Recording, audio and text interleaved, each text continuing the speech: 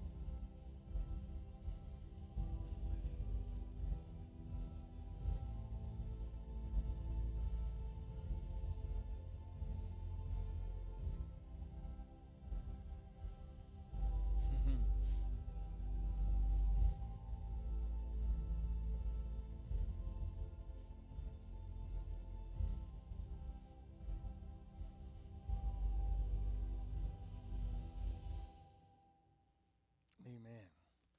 Amen. Wow. Could you imagine if it was one of your children, one of your grandkids, one of your maybe your spouse? That would be unbelievably horrible event. It would be very, very, very hard to deal with. So let's make a difference. And if you have any items you want to put in the auction for this Friday night, make sure you see Haley or Bailey in the back, and they can give you any information you need to know. I asked my wife if we could put a shotgun in it, or what. I don't know. What do you put in these things? I don't know. She just looked at me. So this is a woman's thing, Dwight. You're probably not going to see a lot of women packing shotguns in, but anyway, we'll see. And this will be continued Wednesday night. I'll get an update on what we need to go over. But all right, I'm going to call some people up here, and I'm going to ask you to just stand kind of in a line side by side. Since Seth just came in, come on, Seth, you come up here, and Kyle and Layton, just come on up. Come on up, stand up on the platform. Terry, I'm going to ask you to come up, Terry Sanders. Catman, I want you to come on up, Billy, if you come up. Larry Cook, would you come up here? Yep, you. Trying to get variety. Chief, would you come up? Bobby Joyner, you're a big variety difference. Come on up if you would. And I want you to stand up here across the front. Stay up there. I want everybody to see you a little bit farther. We're not jumping off. I want you to go up just a little farther. Yeah. Well, stand side by side. I'm going to step down here, and I want you to look at the differences of each of these guys up here. Some are younger, some are older, some are bigger, some are smaller, some are bearded, some are wise, and they got a slick-shaven face. They're godly. Some wear glasses, some don't. Some of them have a whole lot of different things about them that's different than everybody else. But I want all of you to join arms, if you will.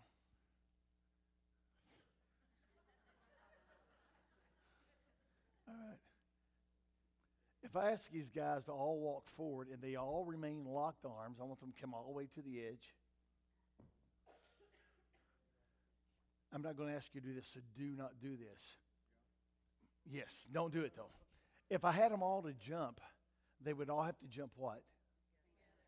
Together at the same time. What would happen if they all tried to jump at different times? They would all be hurt, or somebody would be big enough like Bobby to hold the rest of them up. Maybe, I don't know. But I know this.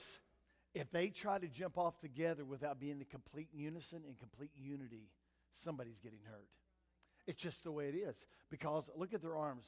I mean, some of you, sorry, Kyle, some of you are a little more vertically challenged, and, it just doesn't work. But you know what's awesome about this? Just hang on. What's awesome is guys all have at least one thing really in common. And if they were called upon the church to do something together, they could lock arms and do it with no problem. Why? Because they would do it unified. They may have different perspectives, have a different opinion on it, maybe have a different way of doing it, but they have one purpose. And that's exactly where we're going tonight, about when God calls us as a body and as an individual to step out in ministry. Last Wednesday night I talked about your voice, and this goes a little bit beyond your voice. I think that's, guys, that's all I needed. Thank you for coming up. You did a great job. You don't have to jump.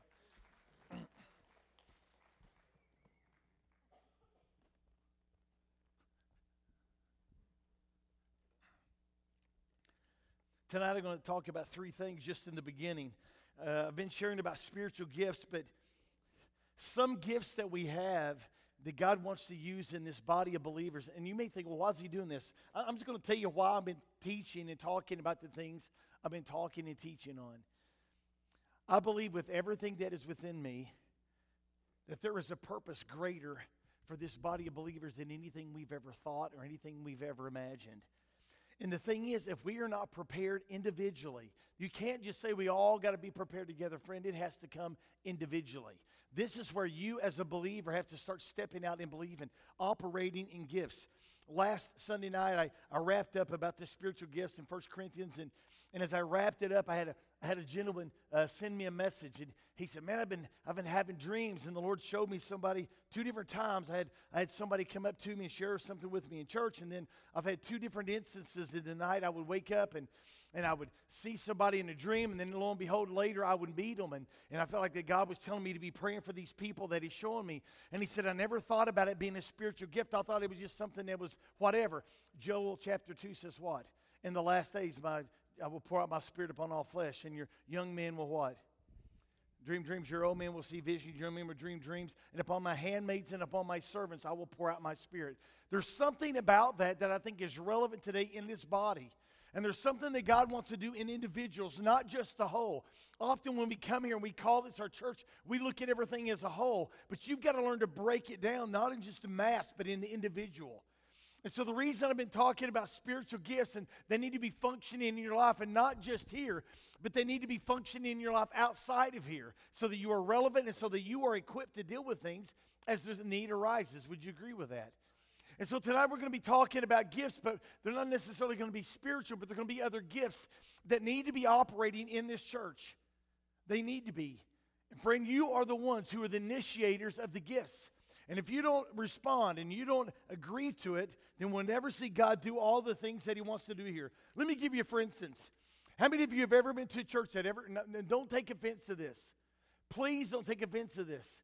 Because I don't have a lot of hair, and what I do have, most of it's gray. So don't take offense to this. How many of you have ever been in church and 90% of everybody there was gray-headed? I have. Pastored them.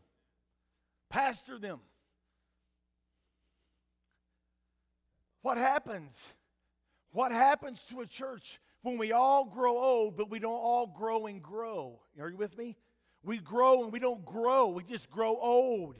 Something is missing in the individuals. Often we put all the responsibility on the pastor, but all the responsibility isn't just on the pastor. It is upon the congregation. It's upon those that make up this body that makes the difference. Would you agree? Absolutely. Because if you can't, Brother Glenn, don't be mad. Don't you leave. Is he mad at me? Okay, I'm just checking. All right. So I want to talk to you about a couple of things. And the first one is unity. I'm going to talk to you about unity, diversity, and harmony. And that's before I get into Scripture, that's what I want to explain. Unity is the state of being united, joined together. I had these guys up here, and they were all joined. There wasn't any schism or anger or anything between these guys, and if there is, I don't know about it, but they were all unified. So unity is the state of being unified. It's something, when I started getting text messages last night about family night and how many people were here, man, it was great, and I was hearing all these positive things, and did I feel a little guilty? Yeah, but I was where I was supposed to be, and the thing that was so awesome about it is that people came together and made this happen. So many of you got involved and you've done things and you made it happen. And friend, I cannot stress to you as a congregation how important it is with your action and your activity. Over the years, I have heard numerous times that people will say, I've never been to a church that when the church is over and we're doing a function in the back, how the people get together and everybody starts cleaning up. It isn't just 3 or 4. Because the mentality in a lot of churches is everybody shows up and everything's there, but only 3 or 4 do all the work. Happens all the time. Sometimes when you speak and you talk too loud, you give yourself a headache. So I'm going to calm down. But it's something I begin to think about us as a church and us as individuals in this church. What can I do? What can I do more? What can I do different? How can I operate in unity and do things that benefits others and not me? The second one is diversity. Diversity means variety, a range of different things. A range of different things. Diversity. We have so much diversity, and let me stop here for a minute. I think that any church that's going to be strong has got to have diversity. If everyone in here was 18, it would be very different. It would be very different. It would be very immature. And I'm not hating on 18-year-olds, but it would be because the perspective would be different. If everyone in here was 75 or 80 years old, it would be another completely different. Right, Ramona? It would be different. So what do we do? How do we get perspectives right? God brought us together with diversity, differences. How many of you are from this area of Missouri? How many of you moved here from another state? How many of you would have ever thought I'm going to live in Honkin, Missouri? Not me. All of us have come here from a diversive background, a diversive way we were raised. Some of you were never raised in Christianity. You were raised in heathenism maybe or just whatever, and you were raised in this environment that is diverse. It's different. So what is God so unique about? God brought all these men that had come up here a while ago, and they locked arms and they were locked in unity. But the other thing that we didn't see then is the diversity. Where did they come from? How do they think? How did they come to the place they accepted Christ? What do they think about this? How do they believe? There's a variety of things in our diversity. And the last one is this: harmony. Who else can create the dynamics of a church where we have got unity, diversity, and still have harmony? How important is it? Well, let me tell you, harmony in music is when people can carry a tune and they find their spot and they can stay there. Harmony amongst believers is a choice. I'm going to say that again. We can unify, we can be diversified and be different in a lot of ways. But when it comes to harmony, that's a choice. It just is. When you get in your vehicle to leave tonight, you can choose to have harmony with you and your spouse, or you can look to have division. And friend, it will determine on how you look at it and what you want. So when we talk about harmony, a consistent, orderly arrangement of parts, a combination of simultaneous sounding things that produce a pleasing effect.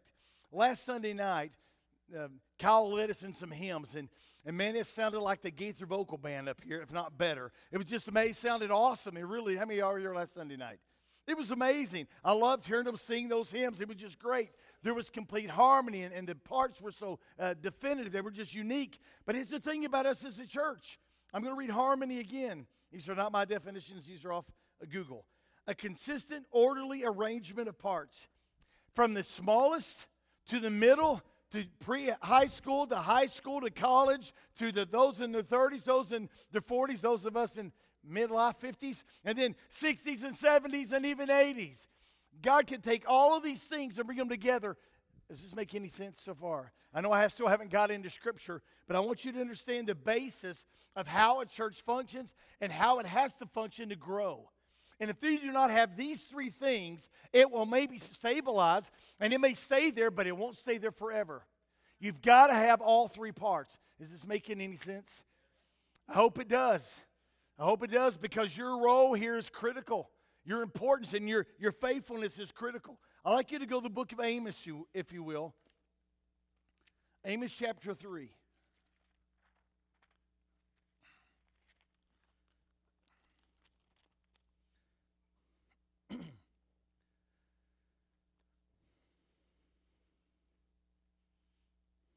Come here, little Josh. Come up here a second. You know, object lessons or making visuals on things kind of help. But Amos chapter 3 says this. Now, let's look at the size difference. It won't be long until this guy's what? Bigger than me. I mean, it's obvious it's going to happen. I know that. Just hang on to me, all right? And don't take my glasses off again. All right. So here we have Amos chapter 3 and verse 3 says this. Can two walk together except they be in agreement? Now, him and he noticed I didn't have to tell him which way to go. What happened? As soon as I started moving, do you know what he done? He felt the move. He knew something was happening. As soon as he felt my momentum change, he started going. If I stop, we cannot walk together if we're in agreement. What if you don't want to go? You want to go that way, right? Go that way. What happens when he pulls that way and I pull this way? Well, obviously. But what really happens? There is no unity. There is no unison. There is nothing accomplished. We are at a standstill. Amos chapter 3:3. Unless they are in agreement, no two people can walk together. No multiple groups in a church can walk and function if there is not agreement. That's the way it has to be.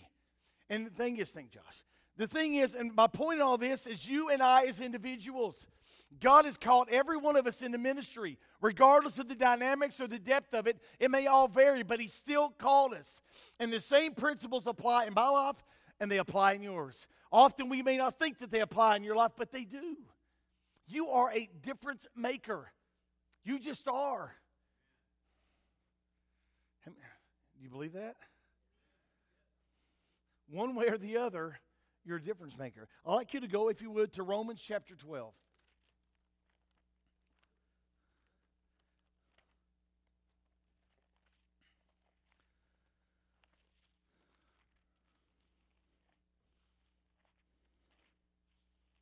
Romans 12, awesome chapter, lots of things in it, but I want to focus on just 3 verses.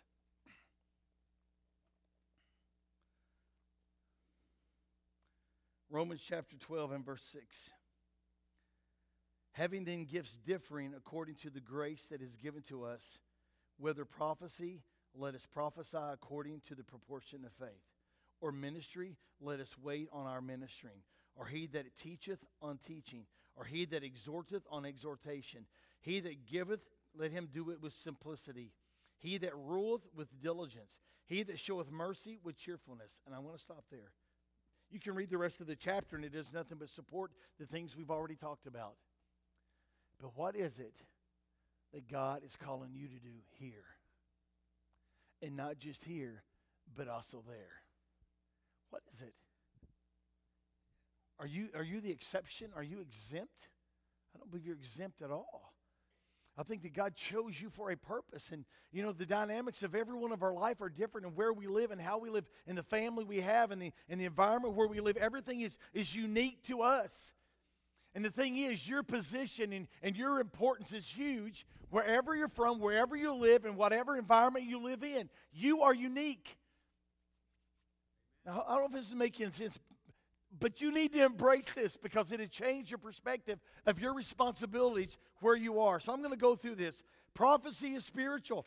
We hear a word of prophecy, and God's birthed something in us. It may be at work. And let me tell you about spiritual gifts.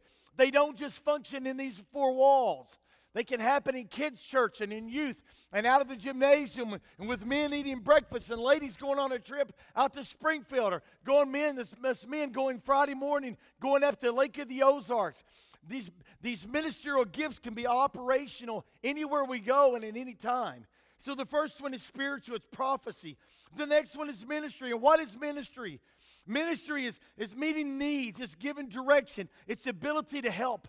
Some of you have a gift of helps. You have a gift of assisting people. It doesn't bother you to go and help and do something and put effort into it. Whether anybody recognizes it, it doesn't matter to you. You're not doing it for anybody to see. You just do it. It's a gift. It just comes from within you. Ministry. Ministry is hands-on action that becomes personal. You know, my mother, my father pastored and my dad drove the bus some, but not much. He usually went to church and he was there. And my mother drove the church van for years.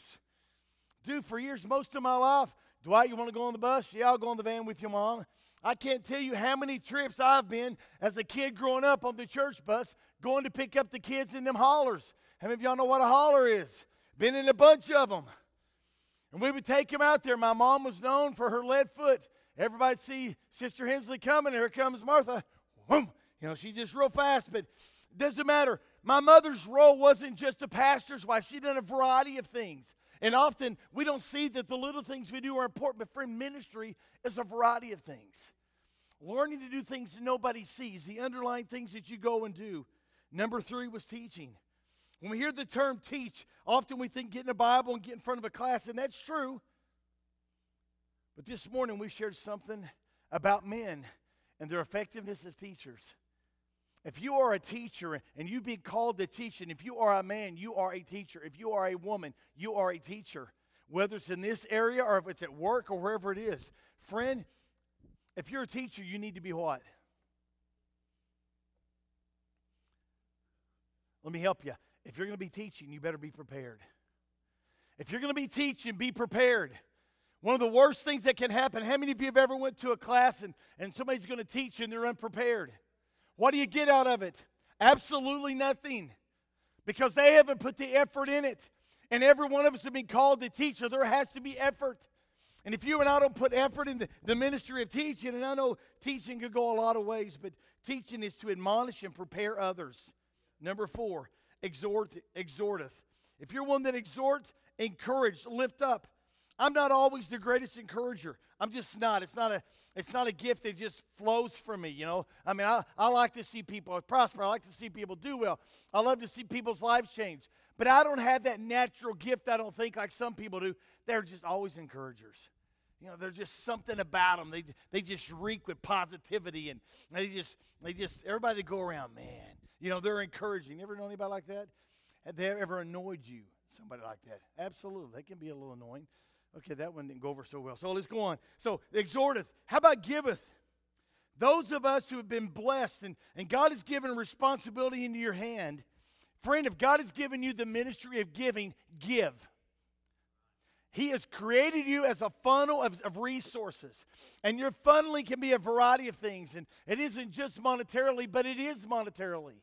Some of you, I believe with all my heart, you've not come into your element yet. In time, in the future, a lot of you are young, but at some point, things are going to change in the dynamics of your life on your ability to let things funnel through you. Listen to me for a minute.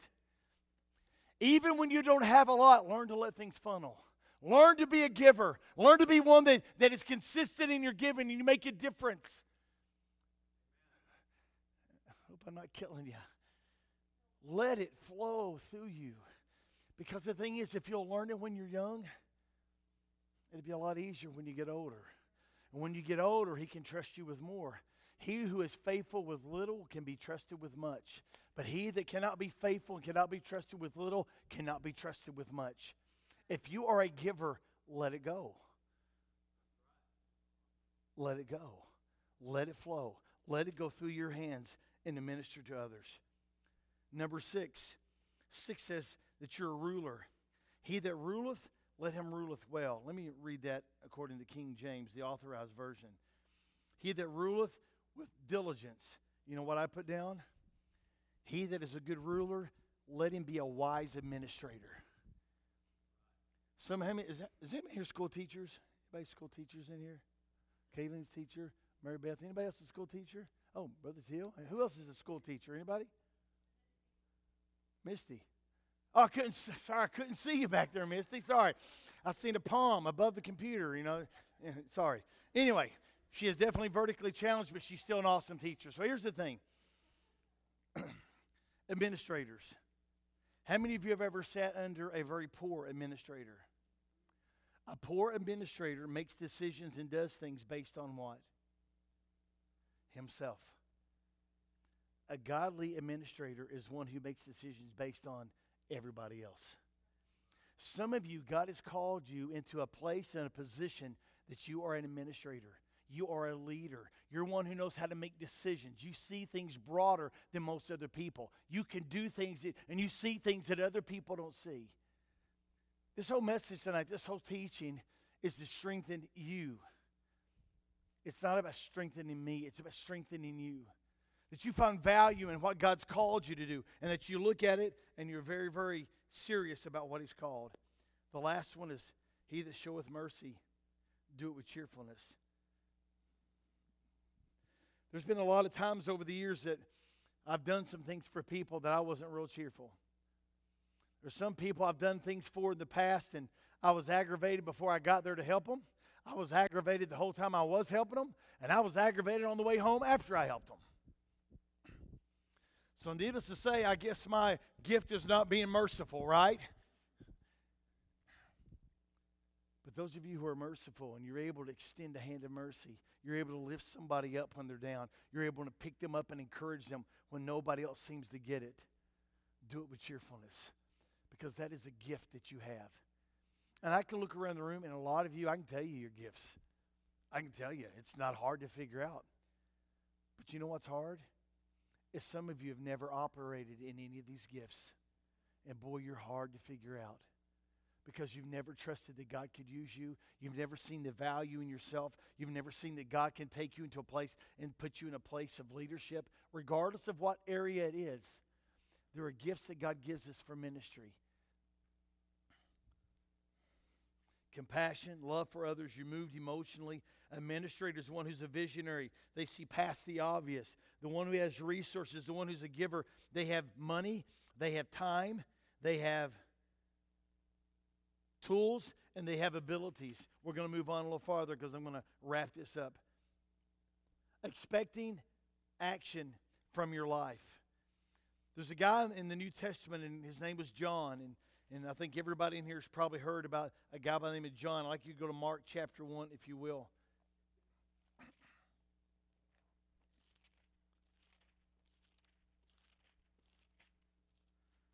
I'm going to share this with you.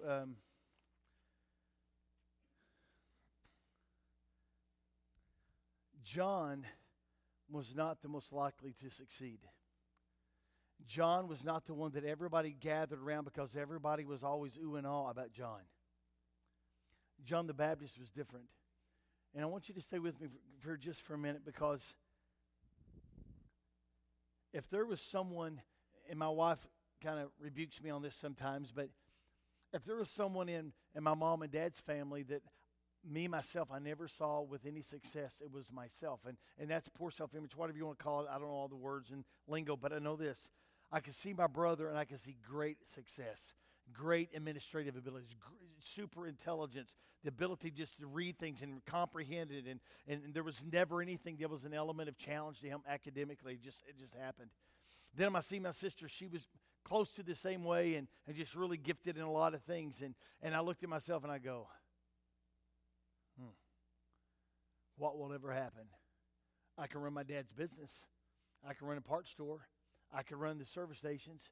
I could deal with people pretty well. But I never seen the things that maybe God did. You see, some of us are the ones that were the most least expected.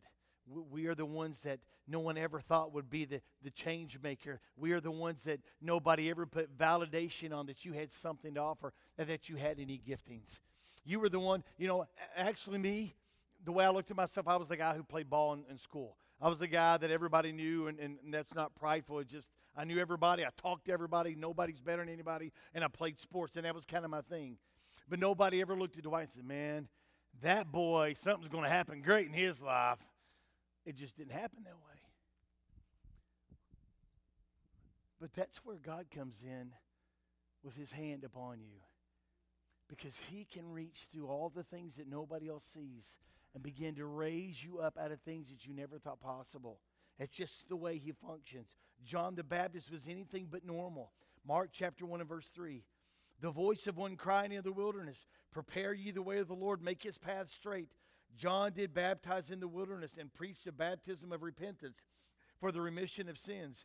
And there went out unto him all the land of Judea and the way of Jerusalem, and they of Jerusalem, and were all baptized of him in the river for Jordan, confessing their sins.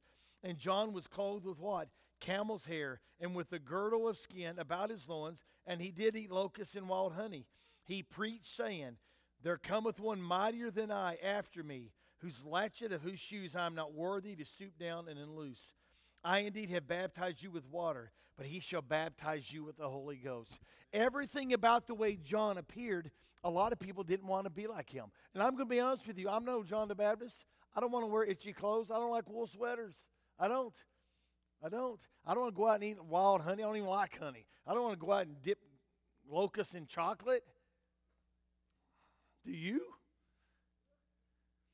But I do believe this, that God has called some of you into places you've never stepped yet. And friend, if you don't ever begin to see that there's a purpose and there's a place of ministry for you here, then you're going to miss out on some of the greatest blessings in your life. I'm almost done. Luke chapter 7. Luke chapter 7. I think one of the coolest things about God is he doesn't expect us all to be little clones. He likes that diversity in our church. And when the messengers of John were departed, he began to speak unto the people concerning John. What went ye out into the wilderness for to see? A reed shaken in the wind? But what went ye out for to see?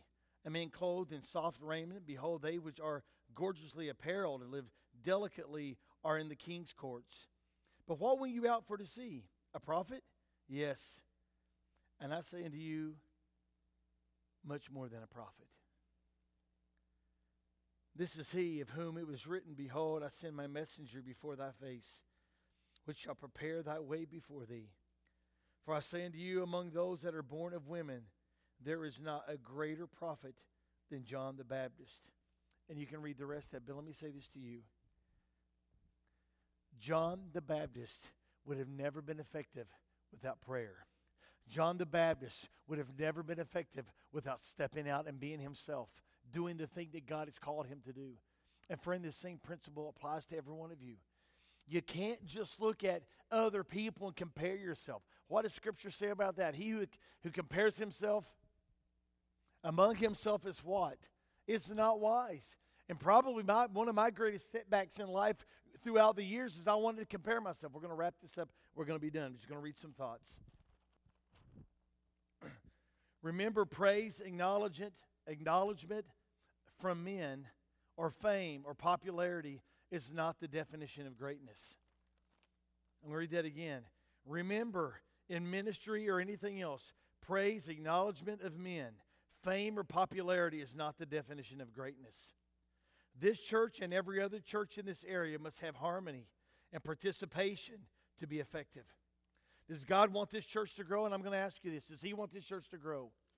How dare you if you don't say yes? I believe God's desire is that every church grows. Every one of them. Every one of us. As soon as we became pastors here years ago, we spoke at the community service. I'll never forget this message because I spoke it.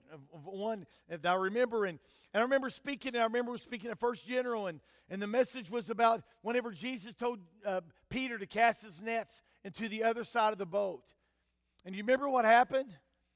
He cast his net on the other side, and we had all these different churches there, and we had a little better participation back at that point than we've had recently. But when he told him to do it, he threw his net over, and he was discouraged, and he didn't want to. But when he began to draw it in, what did he have to do? He had to call for help. I honestly believe that if we as individuals in every church will begin to embrace ministry the way we're supposed to, every church in Bloomfield will grow. Every church in Bloomfield will thrive. This whole community, I've heard preachers say, man, the whole community changed. The whole community had changed when the churches get directed in the ministry. They get directed as individuals, not just depending on the pastor to preach a message. It has to be something that comes from within us as a group. Okay, does God want this church to grow? Absolutely. And I want you to stay with this. I've only got 2 more sentences, and I promise you we're done. Growth is a byproduct of our willing investment in others. I got this out of a book, One Size Doesn't Fit All. I don't remember the author's name. Growth is a byproduct of our willing investment in others. Dude, invest in people. Ladies, invest in other women. Men, invest in other men. Mentor people. Get involved in their life. If there's anything years ago, I used to talk about this all the time, is mentor those under you. Drill some things into these younger people's heads, not to confuse them, but to encourage them. If you are a great talent, you have a natural ability to do things, you should not go through ministry only segregating to yourself. You need to be finding people with the same like talent and sharpening and brightening them up and bringing them up into a place of leadership that you're currently in. And the last one is this. We're all on a spiritual journey. We're not here with a destination goal. And I say that to say this. I don't pastor this church to think, wow, if we hit 400 people every week, I'm good. We're done. No, because that's a destination. We are on a journey. I don't think there has to be an end to what God wants to do. I don't. And I don't think there's an end to what he wants to do in your life. But friend, it doesn't just happen. I'm going to say that again. It doesn't just happen. We've had a lot of our younger adults and a lot of our teenagers go down to Forward. And one of the things I remember, Leighton came back a couple years ago and he was saying, when Jensen, and I love to hear Jensen preach because, dude, he preaches. And he don't hold back, and he lets it rip and lets it go, and he's relevant. And one of the things that Leighton came back saying, he said, he started off like any church. Started off and started a church, and God began to bless it, and God began to grow it. Friend, what? Whatever. He started this church, and it began to grow.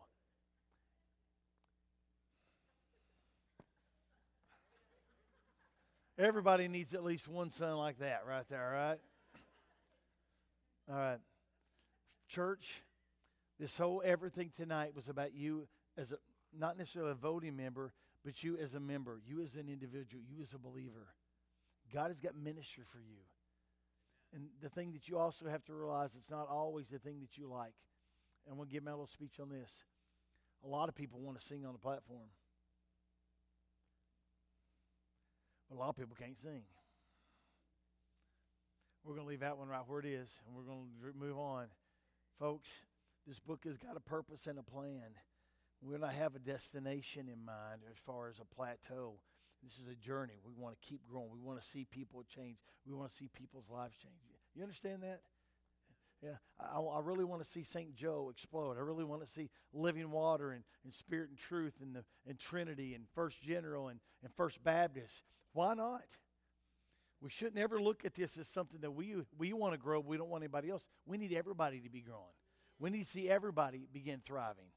And all I know is you and I got to do whatever we can here to welcome and bring things in to make a difference. Let your ministry be effective. I'm done.